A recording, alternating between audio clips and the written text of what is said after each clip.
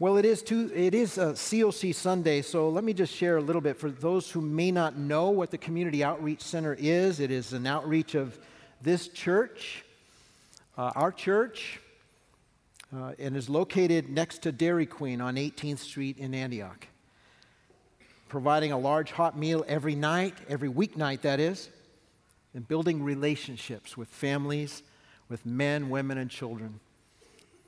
Helping people, we pray, overcome obstacles and connect with God's purposes. There are many serving there actively every week, sharing the love of Christ in a variety of ways. We have our resource and referral team that writing resumes and helping with job searches. By the way, I go through this list. There is a need for more help in every one of these ministries. So be thinking about it if the Lord would put it on your heart.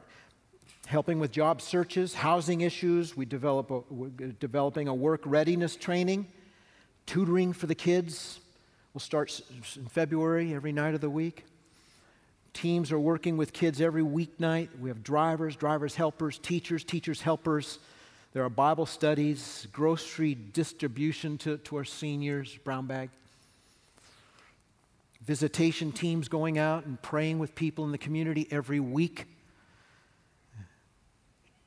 We're working side by side with the Antioch campus to make a difference in people's lives for Christ. We need help. If you are interested at all in exploring possibly serving, come to one of the 2 informational tours and a dinner that we're providing this Friday and the next, the 20th and the 27th, from 5 to 7. Any questions? And if you want to sign up for a tour, go to one of the tables out front. We've got 3 tables. You go on out to the left. So God is good. God is good. What an honor it is for me and Bill, as the assistant pastor there, to be a part of such a great and dedicated team of people at the COC who does what's going on down there. We do see God impacting people's lives. He uses people through the faithfulness of each person doing the task that they are wired to do.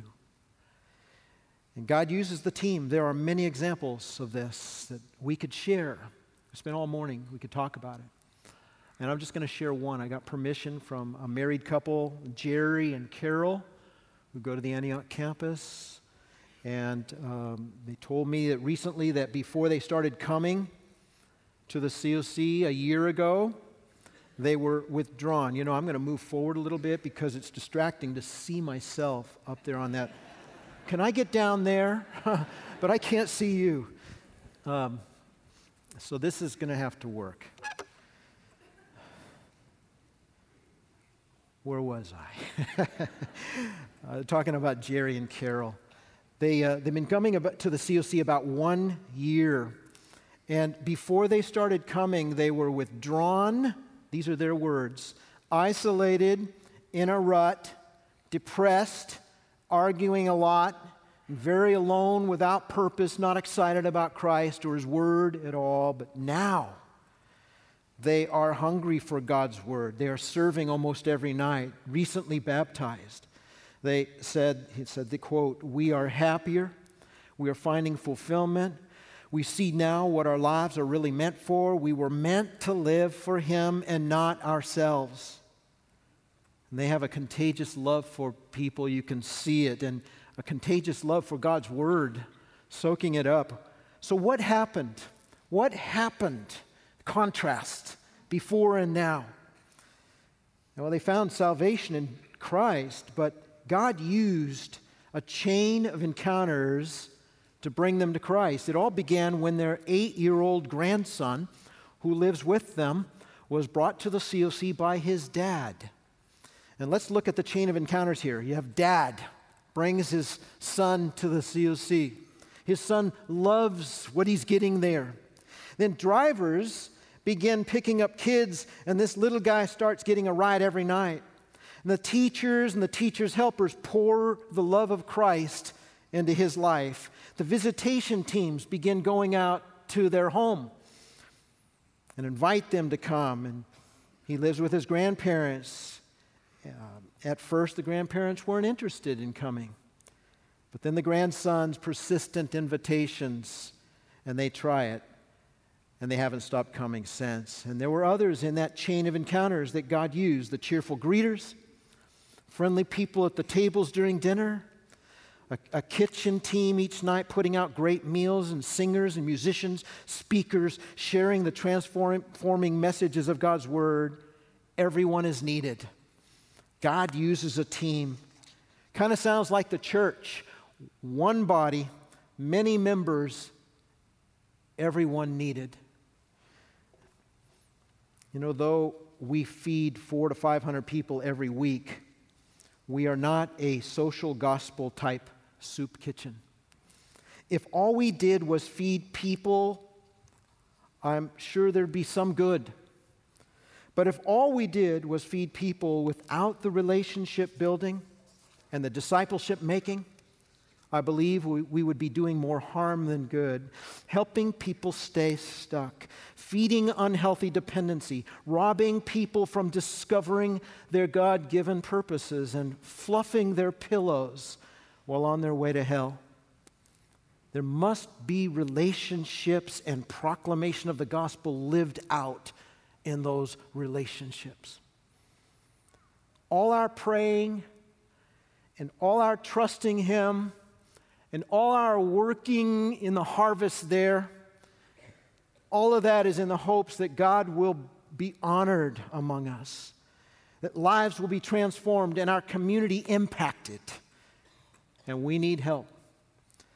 God cares more for the lost in our community, I believe, than we ever will. But He's given us a sliver of concern and compassion, and we want it to grow, a love for our community, to pray for and hope to see a God-driven transformation in hundreds of families in our community. And why not?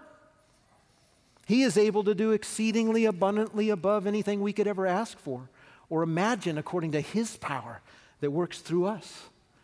And Jesus said when He saw the crowds, He had compassion on them. He said they were harassed and helpless without sheep, without a shepherd. And He said the harvest is plentiful. The workers are few. Ask the Lord of the harvest that He may send out more workers into His harvest. And that's what we're doing. That's what we're doing today. That's part of what we're doing today. All we ask is that you pray and be willing to say yes. If God, you sense Him nudging your heart, then take some baby steps our way and sign up for one of the informational tours and the dinner coming up for the next 2 Fridays. Many of you already are very engaged in serving. It's at the COC, as many of you are, or somewhere else. But there may be some of you who are not engaged that need to be for your good and for the furthering of God's kingdom work. Pray about it, please. All people are lost without Christ. And all people need to hear and respond to the message of the gospel. God's main method to bring that gospel to the lost is you and I. If we are Christians, He uses frail, faulty, failing, sometimes fickle, imperfect people like you and I to deliver His message. He could far more powerfully and effectively deliver the message to our world by eliminating the middleman or the middlewoman, by bypassing us. But He almost always chooses to use people. He wants to use us. God wants to use us. That's amazing. That's staggering. That's exciting. God, the Almighty God, wants to use us to be His hands extended to other people. What a privilege. God wants to use us. That's something worth living for. I want to briefly look at 3 things today.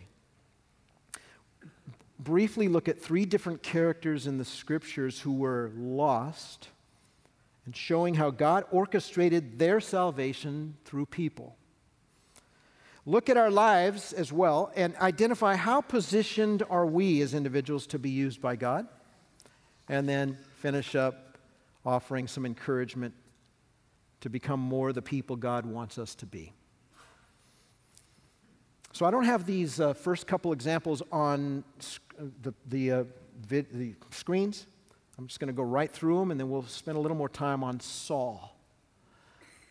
But in Acts 8, Philip is in the middle of a vibrant ministry in Samaria, and he hears God, and he is led by God to leave that ministry and go to a desert place where he meets a high-ranking official in charge of the treasury for the queen of Ethiopia, an Ethiopian eunuch sitting in his chariot.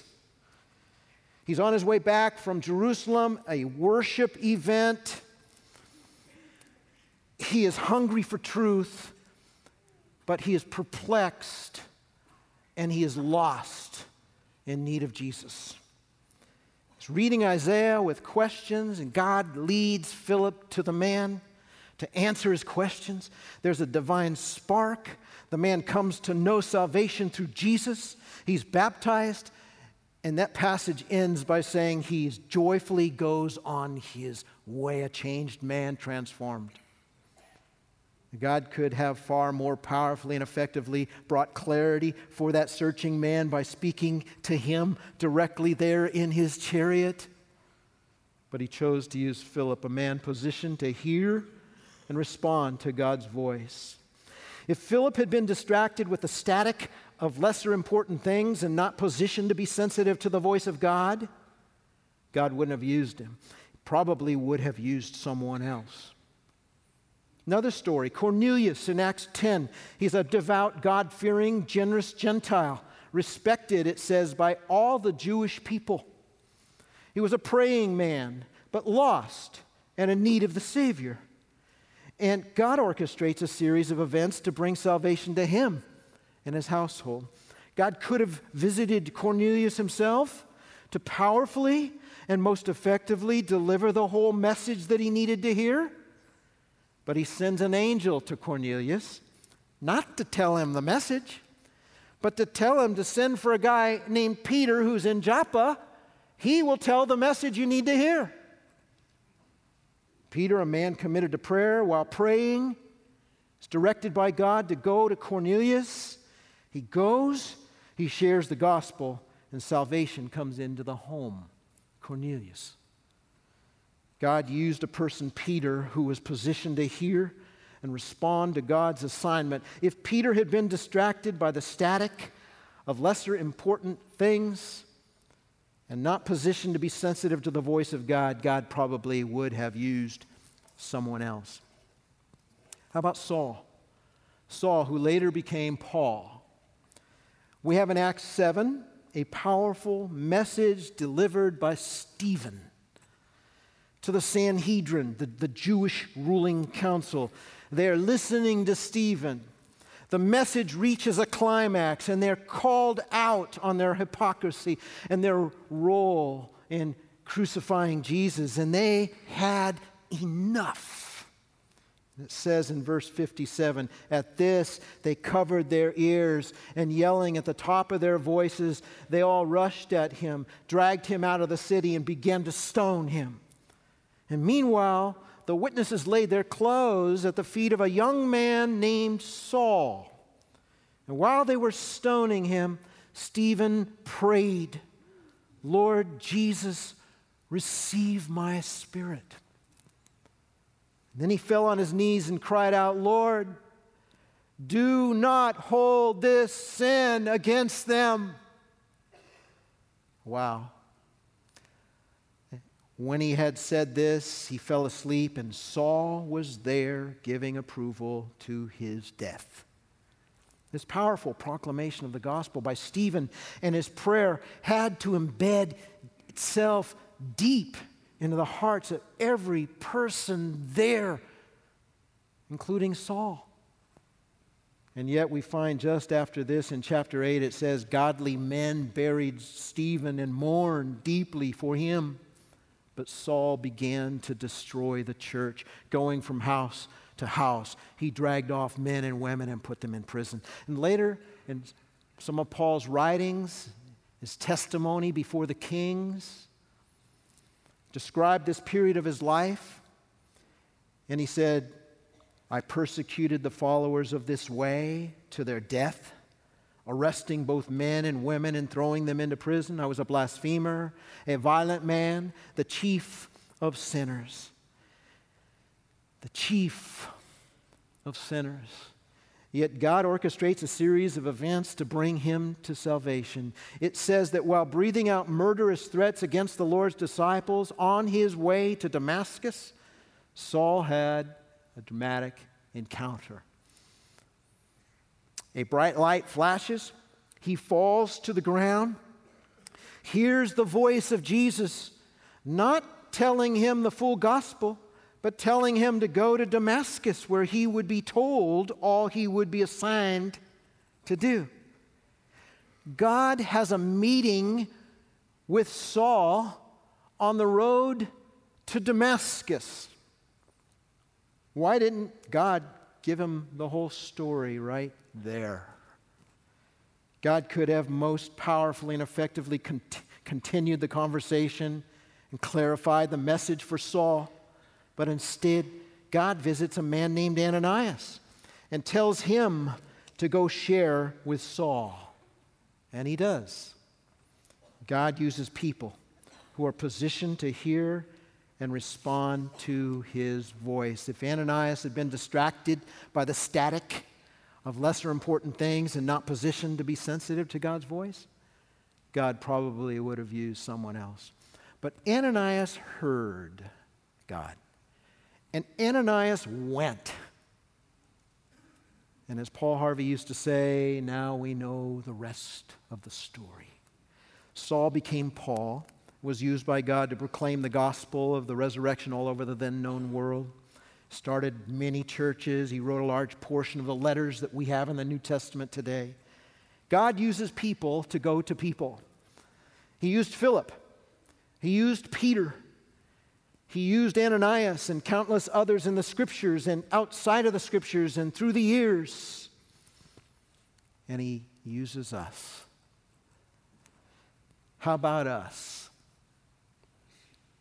Am I positioned to hear and respond to God's assignment? Am I available? Great questions to ask. Let me share with you briefly an encounter I had. Personal story that greatly impacted me in my early walk with Christ. Very pivotal experience for me as a new believer in Christ. I distinctly remember then thinking I didn't know much about sharing my faith, but I knew it was important. I was working in the pediatric clinic at Oak Knoll Naval Hospital in Oakland many years ago. The hospital has since been demolished. It was lunchtime, and as I stood with a tray of food in my hands peering into the cafeteria, I prayed, God, lead me. I'm available. I decided to sit across from a young man in his 20s wearing a hospital gown, which indicated he was a patient there. He was friendly. We ate lunch together, and the conversation turned to the things of God. He seemed interested in hearing about Christ, so I began to share what I knew. Could not finish before having to return to work, so I asked if he would like me to come up to his room and finish sharing with him. After I was done with work, I'd punch out and come upstairs, and he gladly said, yes, I'd love that. So I went up to his room after I was done working. I sat on his bed and shared all I knew how concerning the love of Christ and the gospel. He seemed to be soaking it in. He had been exposed to church growing up, but had never understood the gospel, the value of the cross, the significance of the resurrection, the promise of heaven. And after sharing all I knew how, I asked if he wanted to ask Christ to forgive him and lead him, and he said, yes, I want to do that. We prayed. I encouraged him. We exchanged addresses. And I left. He was transferred out of the hospital, and I never saw him again. I wondered if anything really happened there. I asked the questions that we often ask, not knowing the rest of that story. It seemed too easy. Was he sincere? Was he simply being polite? Did he really understand? Was God really in that conversation? He seemed so desperately interested. I received a letter from his mom a few months later. Apparently, he shared with her about our conversation and our prayer, and apparently it was significant to him. She wrote something to the effect, "Dear Gary, thank you for sharing the gospel of our Lord with my son. Thank you for your faithfulness to God and for your obedience in sharing with him. My son told me he heard the gospel from God through you, and that he prayed to ask Jesus to forgive him and come in and lead him home. He had brain cancer and died days ago. Thank you so much for sharing with him. Now I know I will see him again." I'm sure you can imagine how deeply impacted I was by that letter.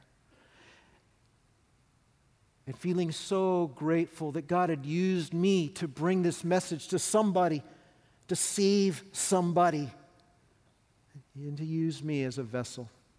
That mother had probably shared the gospel many times with her son. Sometimes the hardest people for us to reach are the people that are closest to us. It could be people that are right in our own homes, our own families. She was probably praying for God to reach him, even through someone else. And God used me to be an answer to that mother's prayers for her son. Are there people in your life that you're praying for, like I'm sure that mom prayed? Family and friends and others? I wonder sometimes how much prayer is linked to God's orchestration of events towards the salvation of people. I wonder if there were believers in Jerusalem during the worship event that the Ethiopian attended who saw his hunger and perplexity and prayed that God would send someone to him, and God sent Philip. With the Gentile Cornelius, there were followers of Jesus who knew the gospel was for all, Jews and Gentiles. It was there in the Old Testament scriptures, and I wonder if there might have been followers of Jesus who prayed for Cornelius, that God would bring revelation and salvation to him and his family. And God used Peter. How about Saul? Saul was an enemy of the gospel. Do you think there might have been people praying for Saul? There probably were very many people praying for Saul with passion, prayers like, "God, would you get rid of that man? God, would you make him sick? Would you disable him?" I mean, those are really great prayers. "Would you relocate him? God, would you kill him?" I think we tend to want our major problems eliminated. Our drug dealers in town, the pimps, the violent criminals, all criminals. And sometimes we're not praying, "God, save them," but I know we should be. There were likely some praying for Saul that he would come to meet Jesus. We know Stephen prayed for Saul, and the witnesses while being stoned, he prayed for all those who were killing him. While he was being stoned, he prayed that God not hold that act against them. I'm sure others were praying. It's interesting that the scriptures record 7 of Saul's relatives. In Acts, we learn that he had a sister and a nephew. In Romans, there are 5 relatives mentioned by name, and it's noted that 2 of them had come to Christ before Saul. Their names were Andronicus and Junius. In Romans 16:7, Paul wrote to the church in Rome, "Greet Andronicus and Junius, my relatives, who have been in prison with me. They are outstanding among the apostles, and they were in Christ before I was. And we don't know how these guys were related to Saul, but that they were. They were relatives. And I find it fascinating that while Saul was hunting for and terrorizing the followers of Christ, there were people in his own family who had come to Christ. And I wonder if they had family gatherings back then, like many of us do in our culture, special occasions.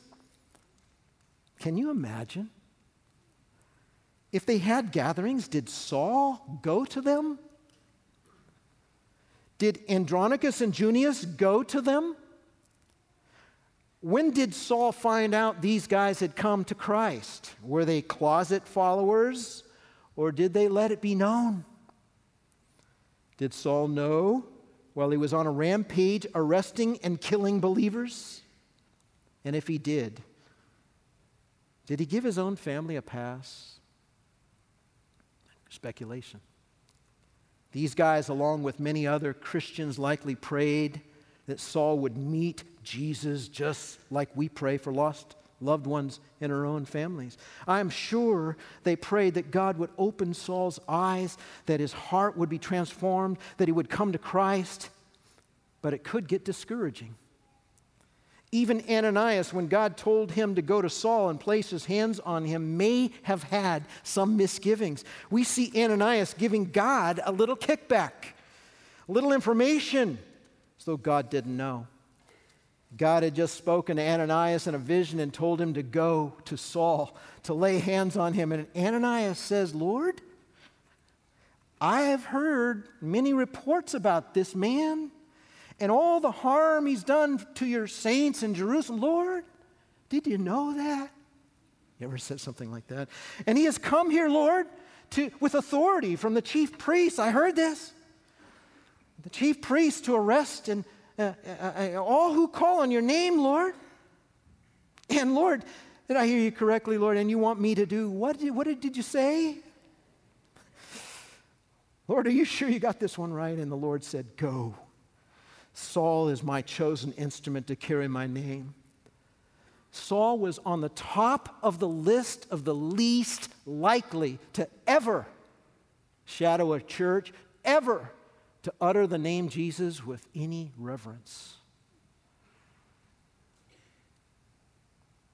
And I'm sure they prayed, but when they saw what Saul continued to do, it would be very hard to pray for that guy that he would, and believe that he would ever surrender his heart and become mightily used by God. Ever been discouraged? Ever been discouraged in your prayers for someone? We believe God can save anyone. We believe nothing is too hard for him. No one is without exception. No one without exception is too far gone. His arm is not too short to reach anyone, no matter what. But sometimes we get discouraged and we stop praying, or we pray half-hearted prayers. Maybe you're praying for your mom or your dad or a brother or a sister or a daughter or a son, a friend, and you've prayed so long and you're tired. You don't see things happening the way you want to see it, and you're tired.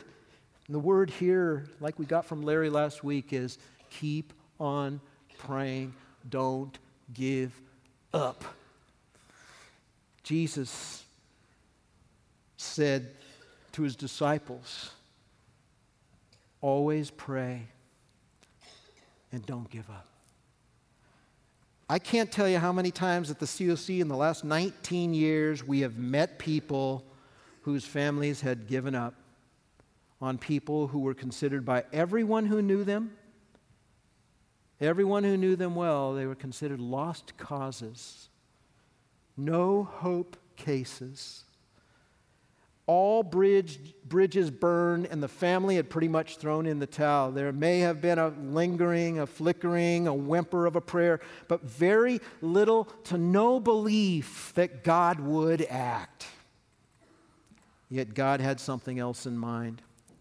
and almost always through a series of relationships. He uses people positioned to be led by God, and when there is a divine spark, something happens. Everything changes. Only God can change a heart, and we need to keep praying that He will. Many of us are praying for people in our lives, family, friends, and others, and some may be under our roofs, and others living away somewhere, but we pray God will use someone. Bring someone, Lord, who is bold and sensitive and unashamed for You. Someone who will start a relationship with this person, with him or her, who will ask good, thought-provoking questions and respectful questions. We don't want someone who is zealous for Jesus, but way out of balance, way out of touch, insensitive. We want someone who is real, relevant, to effectively point them to Jesus.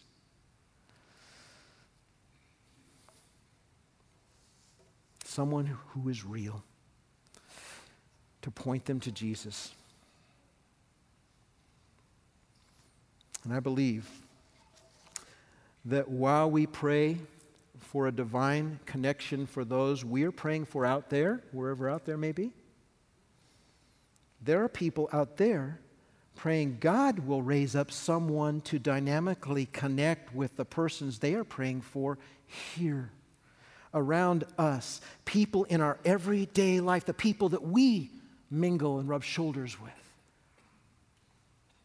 We want to be to those here what we're praying others will be to those we're praying for out there. So how do we position ourselves to hear His voice and respond to be the answer to someone else's prayers? I'm not an expert. I am plodding along just like all of you were plodding along. I don't have this figured out, and I am very humbled by so many that I get to hang with at the COC who love Christ with all their hearts, and they love His Word, and they're great examples of people who dedicate time to get to know Him. And certainly I'm at risk here this morning of oversimplifying this, but how do we position ourselves to hear His voice and respond to be the answer to other people's prayers? One, we make spending time with Jesus a priority. And two, we don't allow ourselves to be distracted by the static of lesser important things. Make spending time with Jesus a priority. In the beginning portion of Acts, we read about the explosive beginnings of the church. Jesus is risen. The disciples are turned on with the message of the resurrection. Peter and John are arrested, and they stand up in front of the Jewish council to boldly declare the gospel. And it says in verse 13 of chapter 4, when they saw the courage of Peter and John and realized that they were unschooled, ordinary men, they were astonished. And they took note that these men had been with Jesus. That was what turned ordinary men into the extraordinary. They had been with Jesus. If we are going to be used by God and led by Him to be the answer to other people's prayers and to be all God has designed us to be, we must make spending time with Jesus a priority. When we make time to be with Him, when we spend time with Him, it is a dialogue. It is a two-way conversation. We read His words. We think about them. We linger on them. We ponder on them. He speaks to us through His Word. We ask Him to help us understand and learn, and we pray.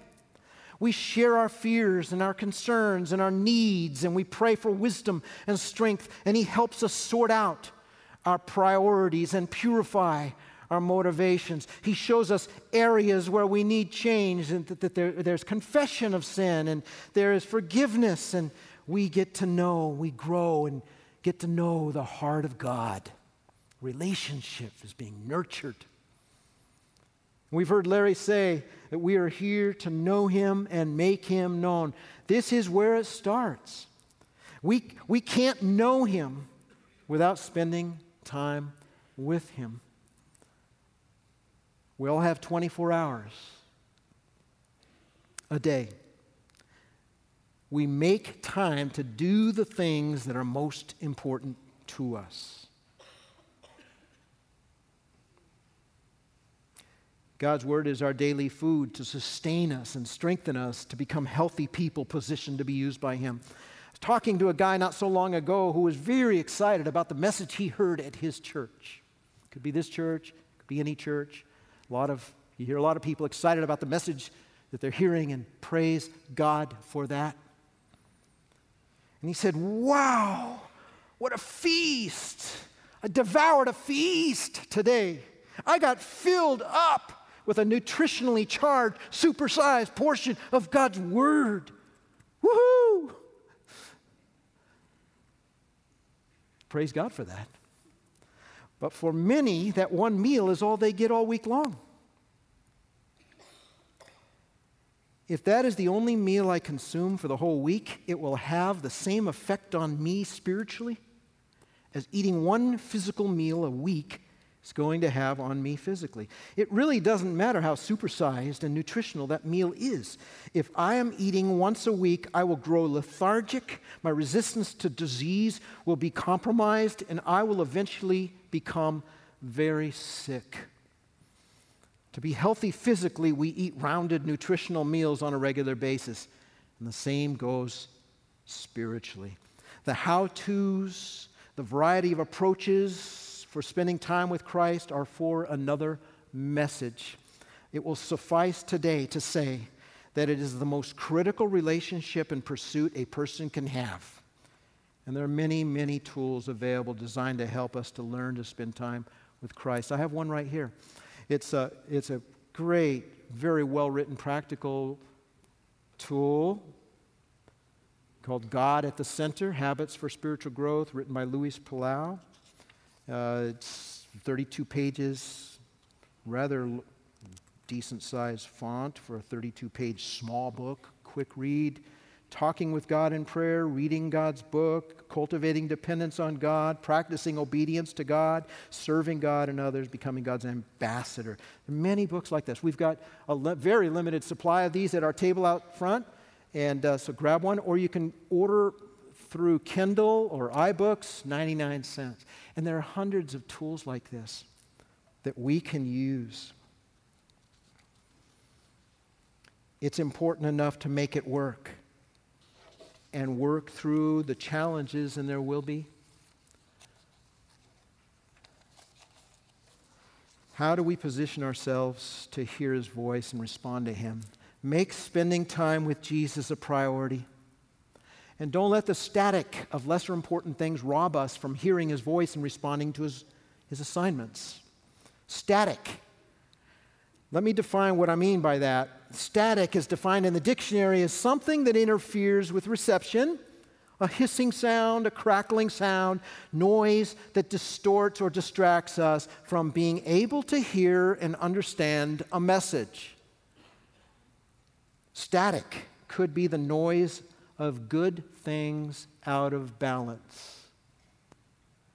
None of us would say our kids' soccer or baseball or competitive or recreational sports are bad things. My mom introduced us to competitive sports, my brothers, my sister, and it was kept us out of a lot of trouble. It was very healthy. It was very good for us.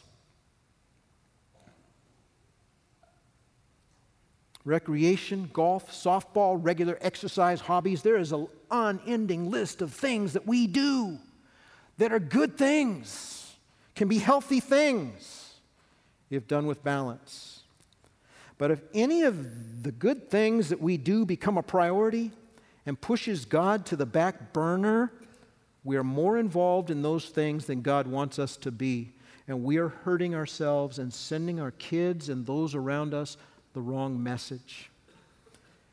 God may have all kinds of assignments for us to do, but we will be too busy to hear Him, too busy to pay attention. I stagger sometimes wondering how much I must miss because I'm distracted by lesser important things. How many glorious assignments God may have used me for. But because I wasn't listening, I was preoccupied, I wasn't positioned to hear, and the assignment went to someone else. I don't want that. You don't want that. Static of good things, out of balance. Static can be sin. Being involved in activity you know is not God's will, and the static is deafening. God, through Isaiah, spoke, saying in Isaiah 1, when you spread out your hands in prayer, I hide my eyes from you. Even when you offer many prayers, I am not listening. Your hands are full of blood. They were going through the motions of spirituality, but there was sin in their lives, and they were living a masquerade. They were playing a religious game with God. And he said, you are praying. I'm not listening. I'm hiding my eyes from you. Your hands are full of blood. There is guilt of sin all over you, but you don't need to stay there. You don't have to stay there. Wash. Make yourselves clean. No matter where you are, God is saying you can turn. You can wash. Forgiveness has been provided. And he goes on, take your evil deeds out of my sight. Stop doing wrong. Learn to do right. Seek justice. Defend the oppressed. Take up the cause of the fatherless. Plead the case of the widow. Come now. Let us reason together, says the Lord. Come now. Let us reason. Let's reason. Come on. That's amazing. The pleading heart of the Father who is calling and saying, whatever it is you're into, it is not insurmountable. It doesn't have to continue. You can be cleaned. Though your sins are like scarlet, they shall be as white as snow. And though they are red as crimson, they shall be like wool. Though sin has left a deep stain that nothing we do can take out, He can make it white as snow. There is forgiveness. That is why God sent His Son, the cross. The cross stands over every person and every sin and proclaims, I did it for you. Come to me. The cross, the power of the cross, the love of God expressed through His Son who died and even prayed for His executioners. Father, forgive them, for they know not what they're doing. Forgive them. The heart of God to deal conclusively when Jesus said, it is finished. He accomplished for us something none of us could do for ourselves. And on the cross, He declares, come to me, be forgiven, be washed, be clean. Come, let's reason. Let's start relationship. Let's carry on relationship. I love you. Heart of God. He sent Jesus that all people, no matter who we are, like the Ethiopian eunuch, a seeker, but lost. Or like Cornelius, a God-fearing man, a praying man, but lost. Or even like Saul, the chief of sinners. He sent Jesus that all people might become people who come to know Him and be positioned to be used by Him like Philip was and Peter was and Ananias. Here's a prayer. God, help us to make spending time with You a priority and not let the static of lesser important things or sin rob us from hearing Your voice and responding to Your assignments. Let me pray. Lord, we just thank You that You love us. Help it to be in every one of our hearts amazing that You love us. May Your love continue to rock our worlds. And Lord, we just thank You that You don't give up on us, that You meet us where we are, and we can't earn Your love. You love us where we are right now. We just thank You, Lord. We just thank You We don't deserve your love, but Lord, you love us. We love you because you first loved us. And Lord, help us to love you more. And help us, Lord, to dedicate our lives all the more to you as we continue through time. In Jesus' name, amen.